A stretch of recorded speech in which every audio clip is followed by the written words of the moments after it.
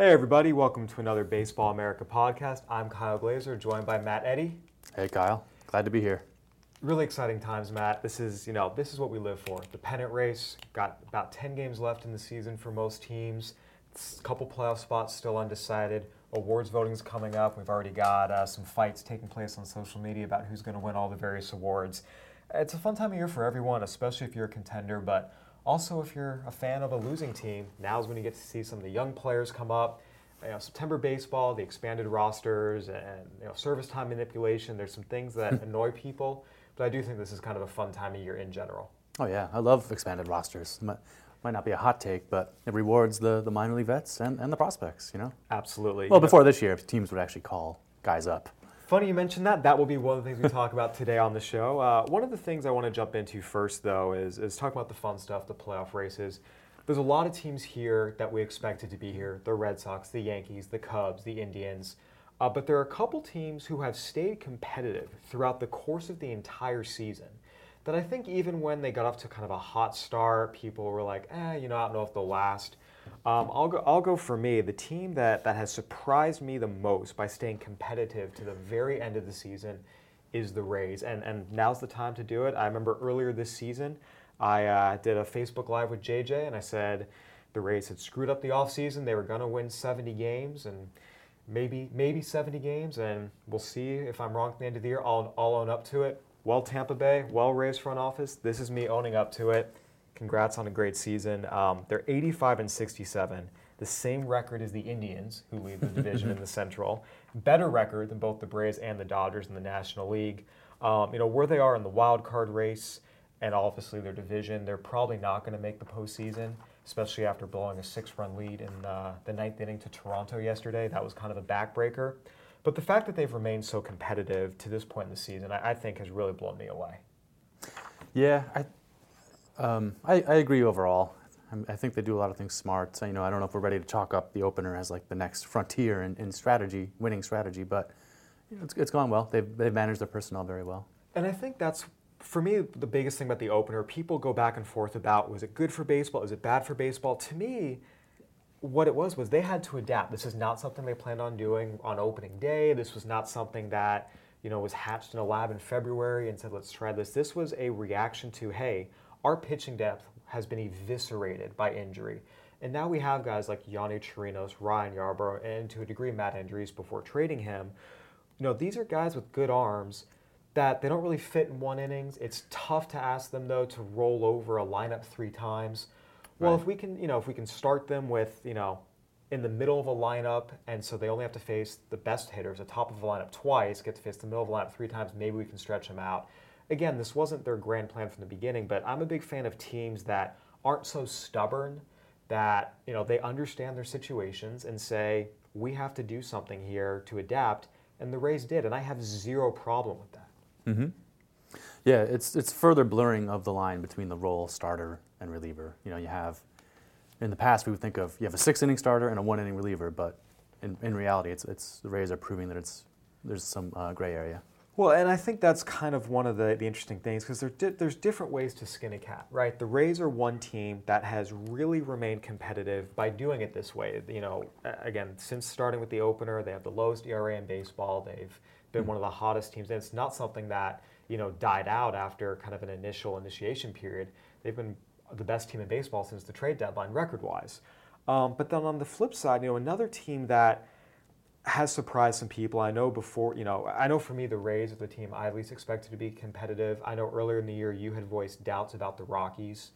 And the Rockies were a playoff team last year. Coming into this year, there seemed to not be a ton of enthusiasm for them to make the postseason again. But one of the things that's really gotten them to this point is their starting pitching. And they've done it by doing it the completely traditional way.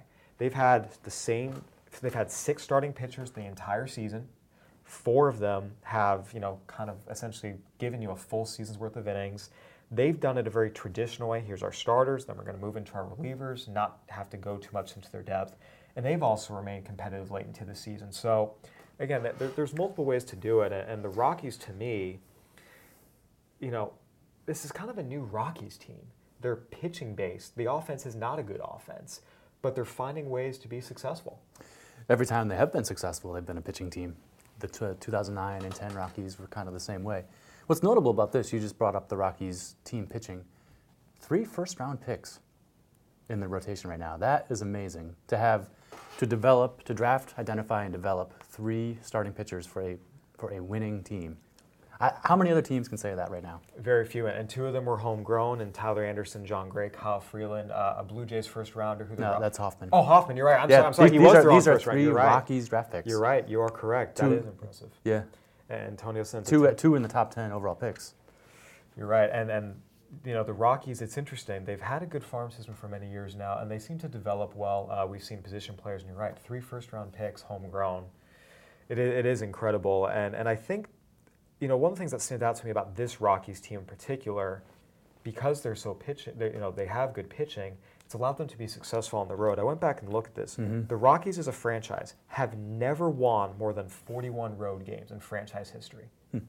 Right now, they're at 41 with 3 more road games to go. Ooh. And just because they're no longer, okay, we're just going to try and beat everyone 11-10 in Coors Field, it makes them more competitive. You know, going back even to like the 95 team that made the postseason, and even some of their other teams that were, you looked at their records, 83 and 79, but some of those road records, their win numbers were in the 20s. Mm-hmm.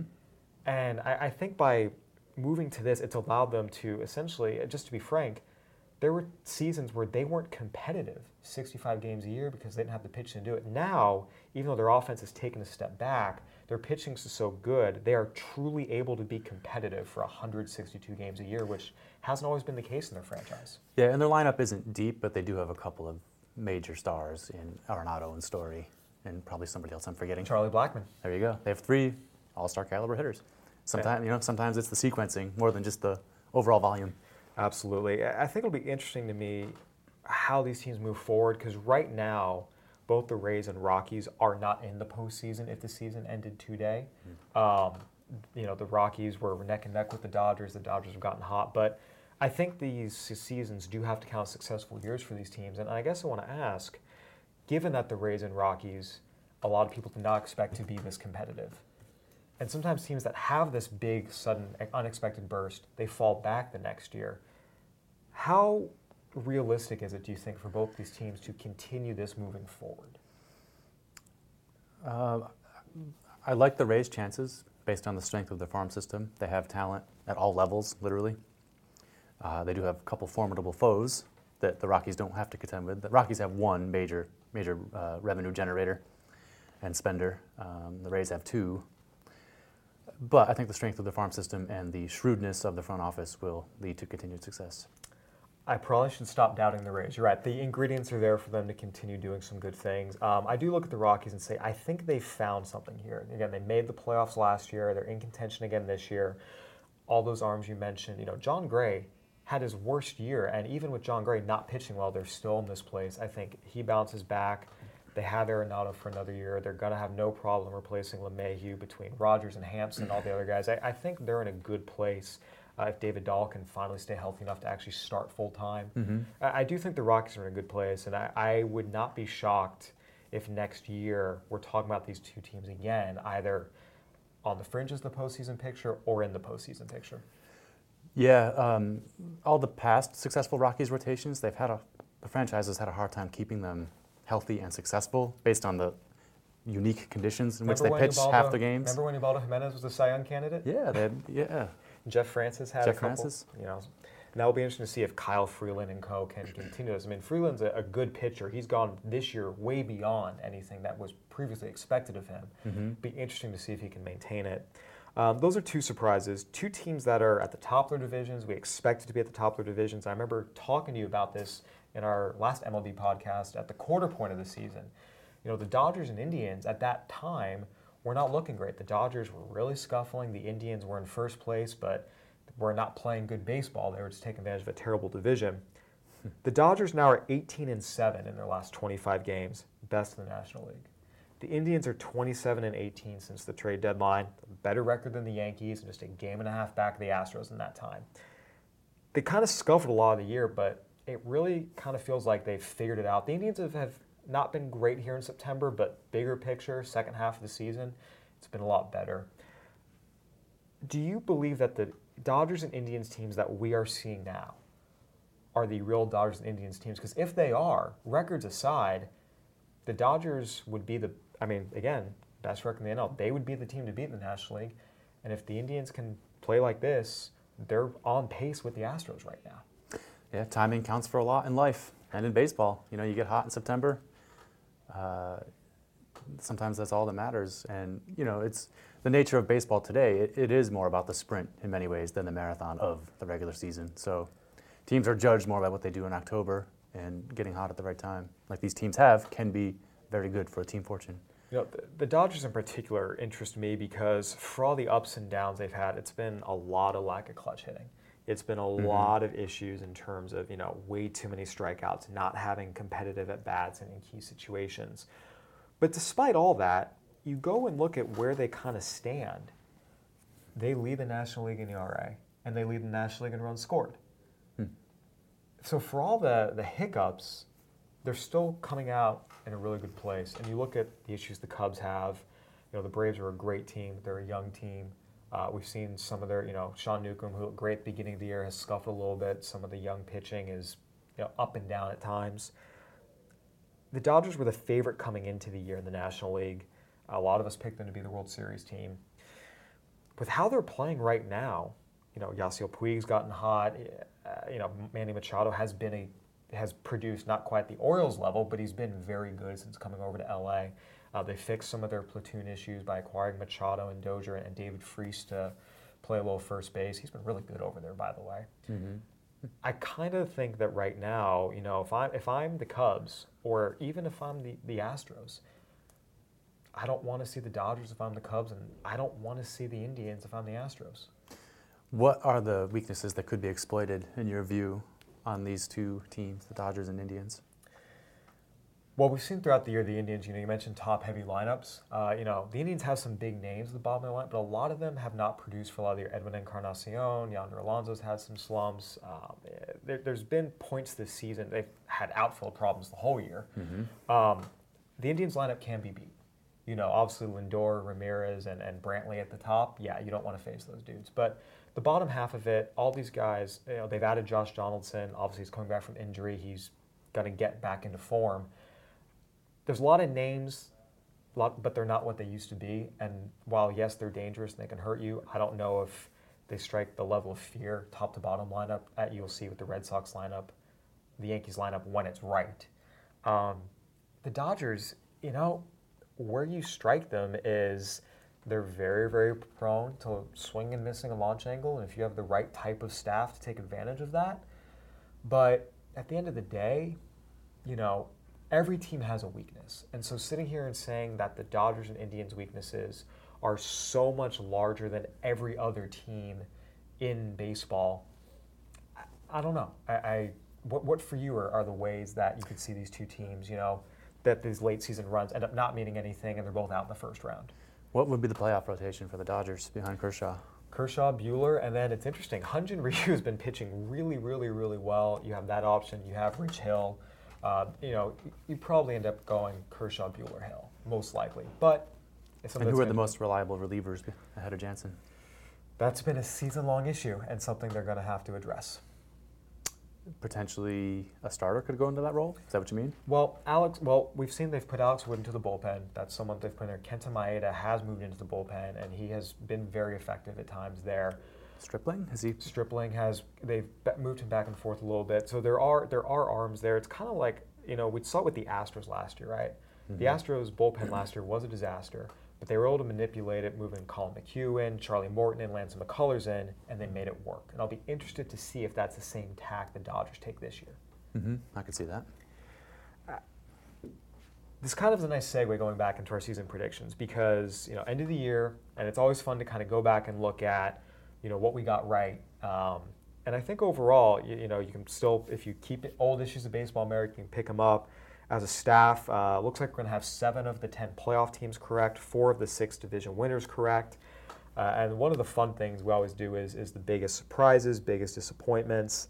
Got to give a couple shout outs. First, Ben Badler, our intrepid international writer, came with the Blue Jays as the most disappointing offseason and the Astros as the best offseason. And both those have turned out pretty well. You know, the Blue Jays back-to-back ALCSs in 2015-16. It's just been step back after step back with, frankly, poor decisions made in the offseason. Rumors coming out that they refused to trade Josh Donaldson for a package including Jack Flaherty. That doesn't work. That's not a move they're going to feel too good about if that's true. They've really regressed as a team at the major league level. They had the oldest lineup in baseball last year. Shouldn't that be too surprising? And they did nothing to try, okay, let's improve this, let's improve that. And it's been a rough couple of off seasons for the Blue Jays. You know, the Astros is the best off season. You know, Garrett Cole was a huge addition. They added some good bullpen arms, Hector Rondon, Joe Smith. You know, it wasn't maybe as flashy as, hey, the Yankees went and got Giancarlo Stanton, the Angels, nabbed Shohei Ohtani. There were other teams that might have gotten a little more hype just based on some of the name brand value. But the Astros had a great offseason. And it's interesting because there's an argument to be made that the 2018 Astros, in part because of some of the moves they made and they continue to make into the season, are better than the 2017 Astros. You go back last year and looking at the defending championship team, they were best offense in baseball, led in runs while having the fewest strikeouts. That was undeniably better. But their bullpen was 17th in ERA. The rotation, while it got stronger at the end of the year with the addition of Justin Verlander, it was 6th. It was kind of middle of the pack among playoff teams. This year, the Astros lead the majors in starters ERA, lead the majors in bullpen ERA. That offense it's not first, but it's 4th in runs. I mean, there's an argument to be made. This team's better than last year's team. But it's notable to me that George Springer and Jose Altuve have been significantly worse than last year. And when you're talking about a short series, that could be a big factor if these guys are not as effective. And, in the ERA numbers, Verlander starting 30 times is baked into their excellence this year. Absolutely. And Garrett Cole, a number one caliber starter. And also Charlie Morton really, taking off over to another level this year as well. And you're right. And I think, you mentioned Springer and Altuve. Both of them, injuries have played a part. Both of them missed time. And that's where, you talk about timing's everything.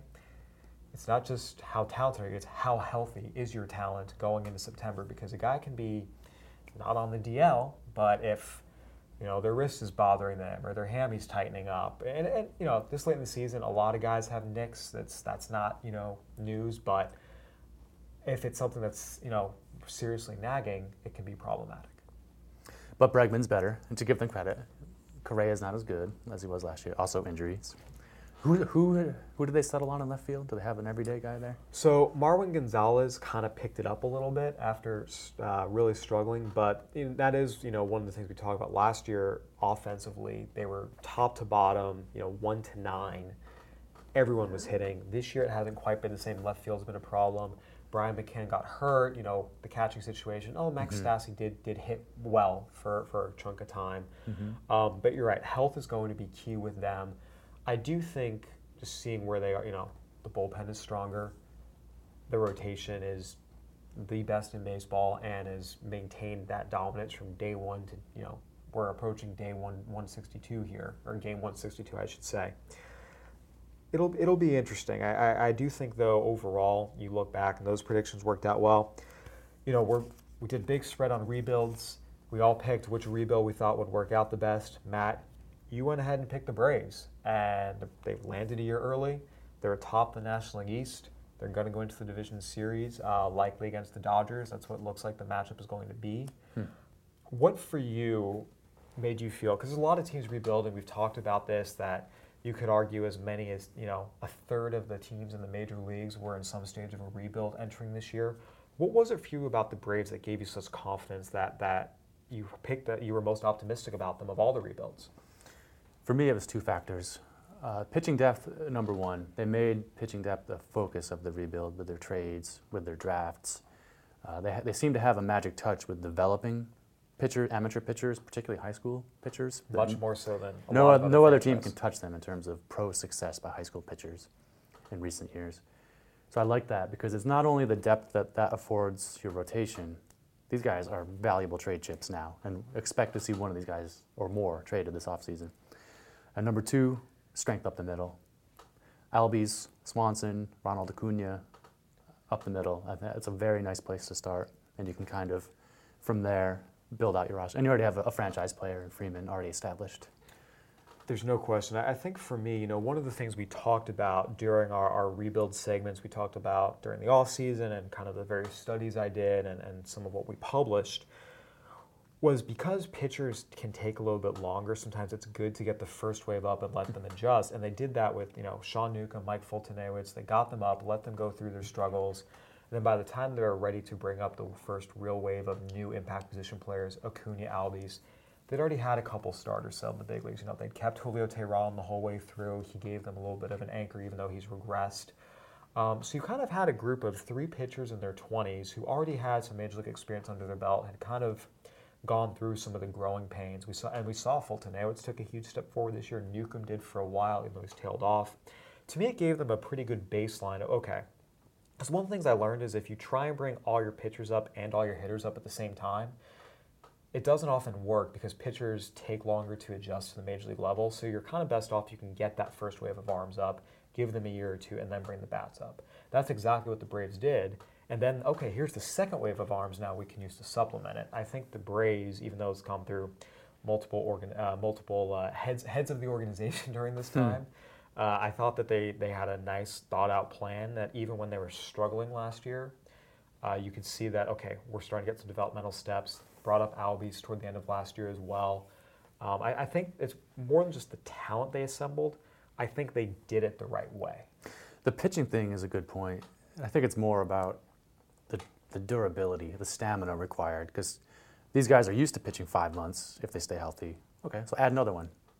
Add 2 more if you're going to make a deep playoff run. I think that's incomprehensibly hard for us to understand how difficult that is. And something where you can build that up in the majors a little bit better. We see now a lot of our minor league, all-stars guys we pick, a lot of those guys are, the top guys are pitching 120 innings, 130 in the minors. Mm-hmm. Hey, you get to the that's a workhorse season now. Now, I mean, you talk about the major leagues, you talk about guys who are at 160 innings, and you're like, he missed too much time. He shouldn't qualify for a Cy Young Award. I mean, you hear that debate, and a lot of the best guys, you do go 180. You do go, hopefully, 200, but again, you add postseason in there. Building that stamina takes time. I think for me, the one I can kind of hang my hat on was the biggest surprise team. I picked the A's, and similar but different reasons. And for me, when I looked at the A's, the reason I went with them, I saw a team that had 8 different guys who had pitched in the big leagues, had some success, and were young last year. Knowing that you had A.J. Puk coming up behind him, I saw a lot of pitching depth. And my thought was, they actually have a lot of good young arms. If 5 of them get hurt, they have another 5 to bring up. Now, I didn't anticipate all 11 of them getting hurt, and that has been incredible to me, what they've been able to do, going back and finding Trevor Cahill, Brett Anderson. Edwin Jackson's back from the dead. I mean, there's really an incredible survival story here of the A's pitchers. So for me, it was like a situation where I felt like there's enough pitching depth, but both pitching talent and pitching depth here to sustain injuries. Because we've talked about this ad nauseum with apparently the Rockies and Astros accepted this year. You're not going to be successful if you have 5 or 6 good starting pitchers. The average team now uses 11 to 12 over the course of a season. And a lot of those guys, that's 5 starts for your 12th guy, 5 starts for your 11th guy, 7 starts for your 10th guy. Well, if you're throwing 20, 25 starts on guys who are really, or guys who shouldn't be in the major leagues, that makes a huge difference to your team. Did we just outline the A's playoff rotation, by the way? What do they do there? How do they get creative to overcome this apparent weakness? You never know. I mean, baseball being as random as it is, these guys could all pitch fantastic. And I think that's obviously an issue that's been discussed a lot in the Oakland media. Losing Sean Manaea, not just for this season, but possibly 2019 as well, was a real gut punch. Right now, Mike Fiers has been a good acquisition. You have Cahill, you have Anderson, you have Jackson.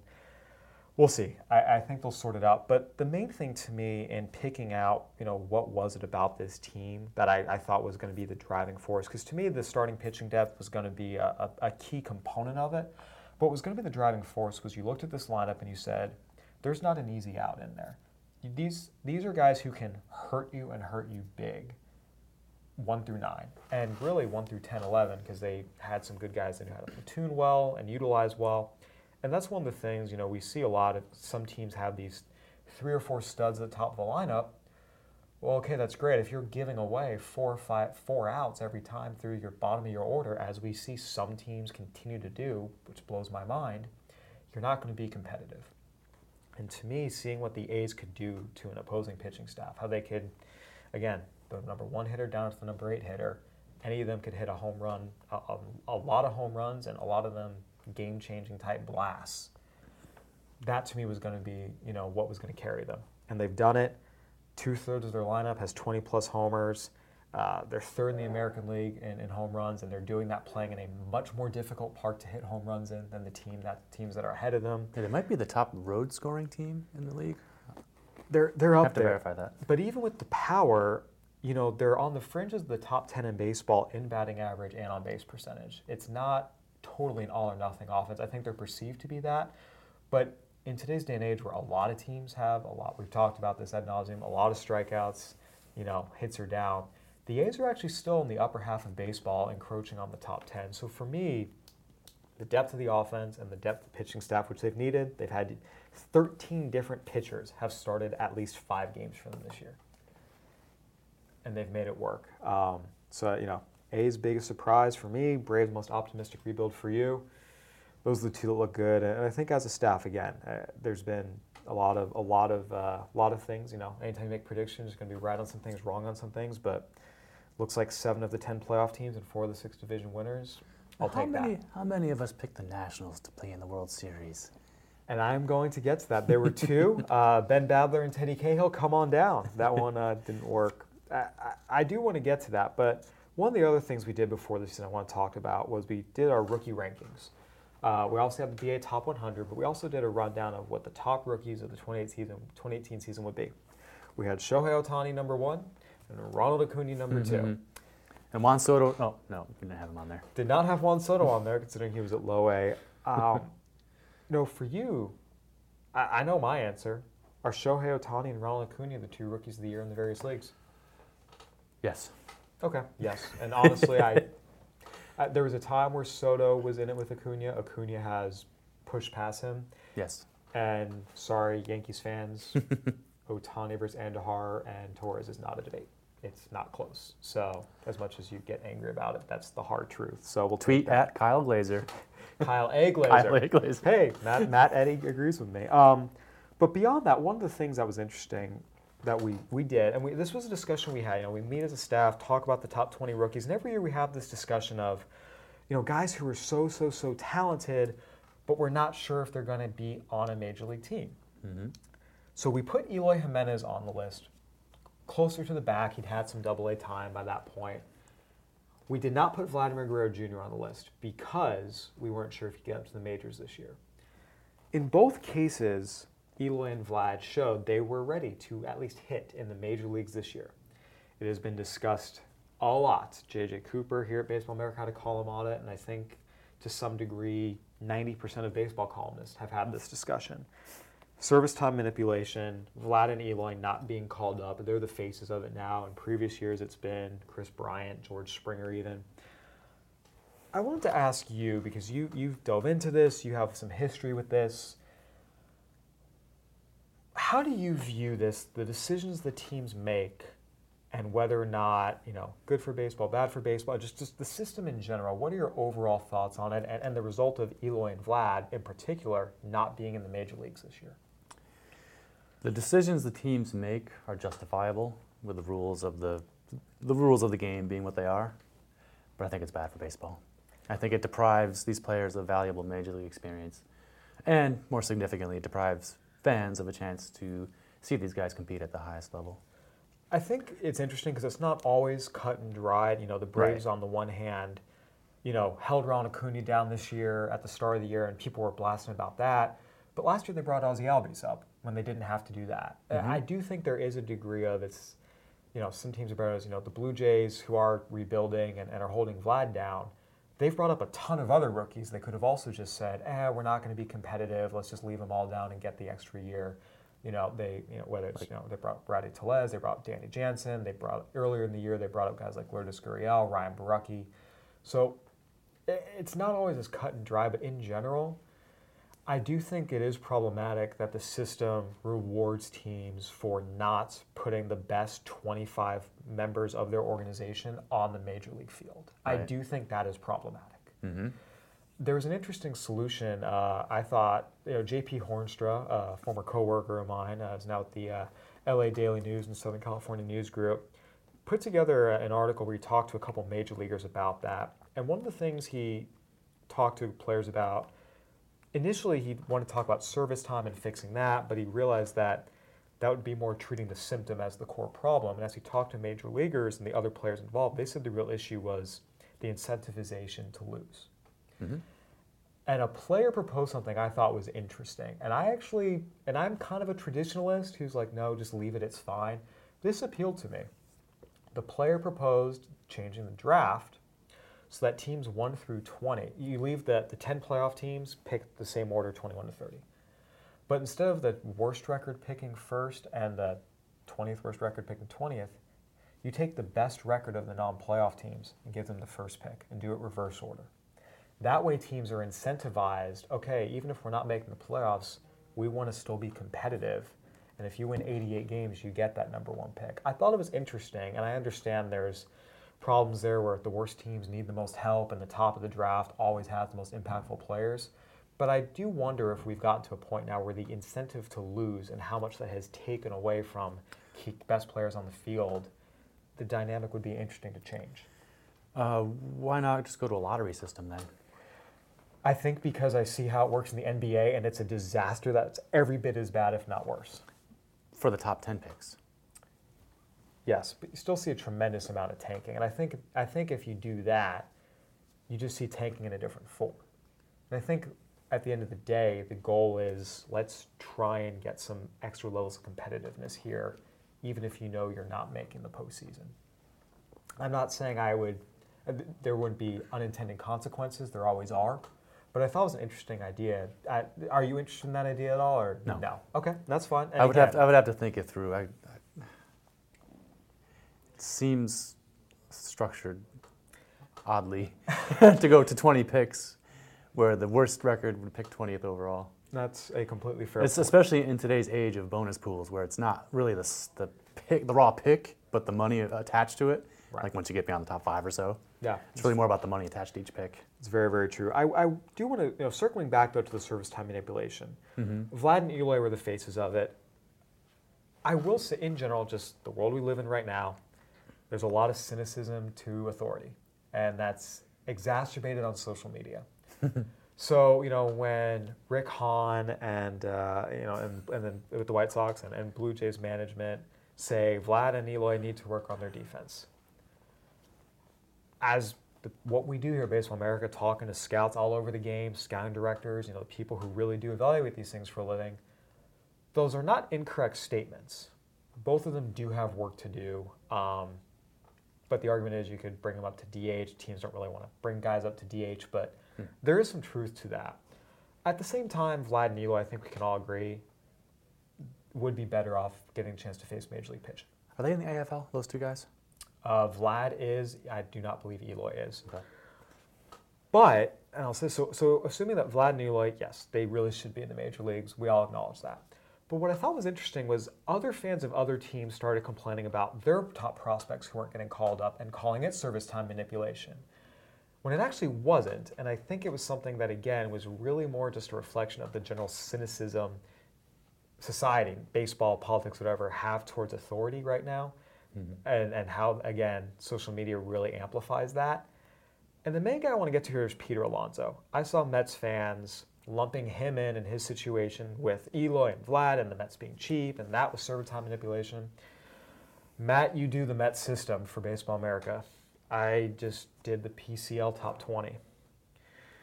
The kindest way to say this is you cannot put Peter Alonso on a Major League Baseball field right now with a glove. Pickoff throws, just pickoffs, are a quote-unquote gamble, in the words of one opposing manager. basic grounders and pop-ups, even though he cut his errors down this year and did get better, it's a 50-50 proposition. Peter Alonso has tremendous power. There's still some things to work on, swing path. Again, there's always going to be things to work on. Hitting is a constant adjustments.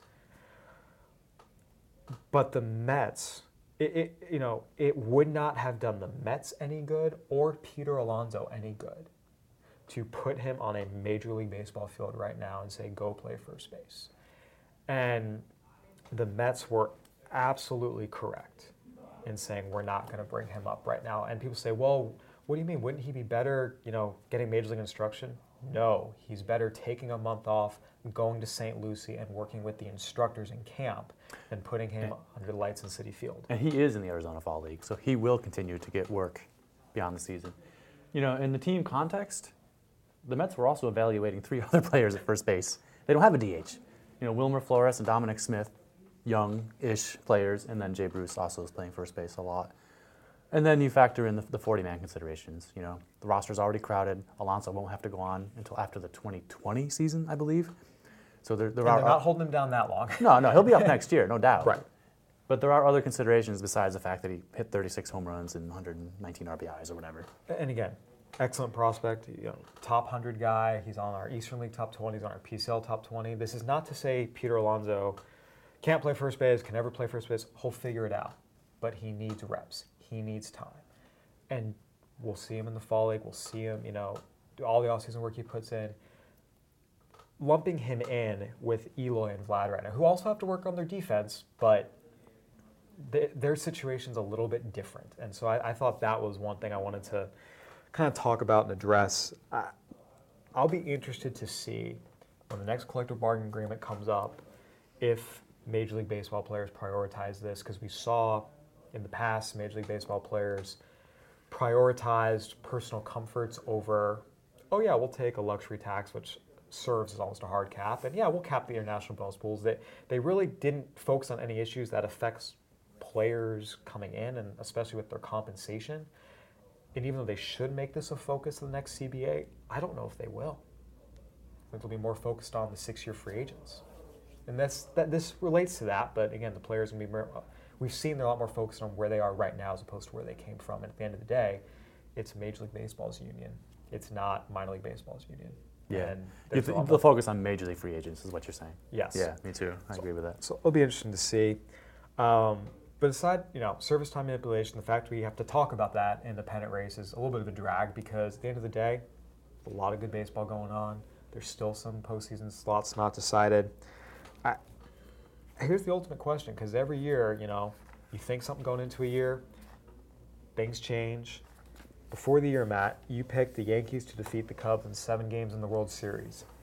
Do you stick with that pick? Sure. There's no reason not to stick with it. Both teams are alive.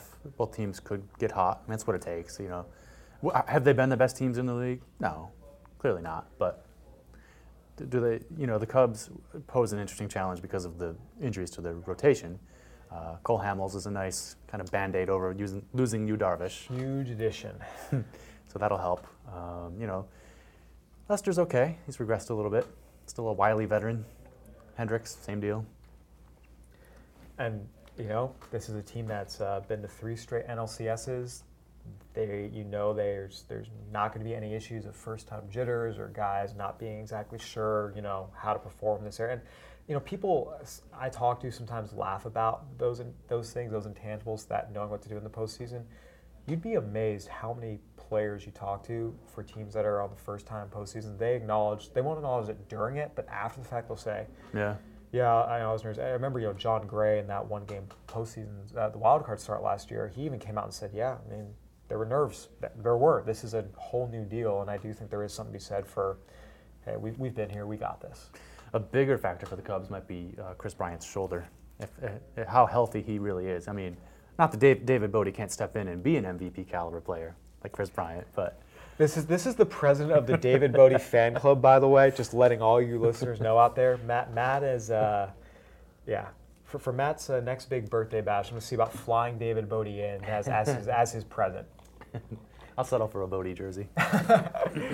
Yeah, no, again, health for all these teams. You know, Aaron Judge's wrist with the Yankees. We mentioned the Astros guys who have battled injuries all year. The Cubs have definitely had their share. You know, my pick coming into the year, I had the Dodgers beating the Yankees in 6 games. Again, I am not going to jump off the horse right this minute. There's no reason to. Do I think you know, if I look at the teams right now, I feel decently strong about the Dodgers getting to the World Series. You know, the Yankees, the road's a little tough. You know, I've talked about this for 2 years now. If you look at how their offense performs outside of their bandbox of a home park known as Yankee Stadium, they're an average-ish offense. They're around, you know, 13th to 19th in a lot of categories. And they're going to be at best the 4 seed, right? So they're going to be on the road more often than not. And we saw this last year, you know, especially in that ALCS when they were home against Houston, they were putting up runs. As soon as they went to Minute Maid Park, there was one-run games, getting shut out. It was bad. So I think it'll be interesting to see if they can actually, especially if Judge's wrist isn't healthy, put up the offensive numbers needed away from Yankee Stadium. But I picked them before the year. I feel like I got to stick with them. Well, should be fun. All right, Matt, one final question, because we are Baseball America after all, and this is, you know, we focus on young players. Shohei Ohtani, Ronald Acuna, Juan Soto, Walker Buehler, Jack Flaherty, all the way down to, you know, Harrison Bader, Franmil Reyes, who's had a fantastic year as a rookie, you know, Joey Lucchesi, really all the way down through the American League. Ramon Laureano's come with the A's. Is this the most talented group of young players you've seen ascend in a single rookie class? Last year's was pretty good with Judge, Benintendi, Bellinger. But I feel like this year there's something a little extra special, and they're all, for the most part, younger. The class that comes to mind is 2010. Giancarlo Stanton, Starlin Castro, Buster Posey, Madison Bumgarner. I think those are all the highlights of the class of 2010. That one stands out to me as one of the best that I can recall. I think it might be too soon to tell with this group. I do expect Acuna to be a superstar to match any of those guys I mentioned, except maybe Posey. I don't know. It's definitely been an exciting year. Again, a lot of fun. And, you know, and we talked about tanking, but the truth is there was a point late in the season when you can look at the standings, and I think 16 teams were within 5 games of a playoff spot at one point in August.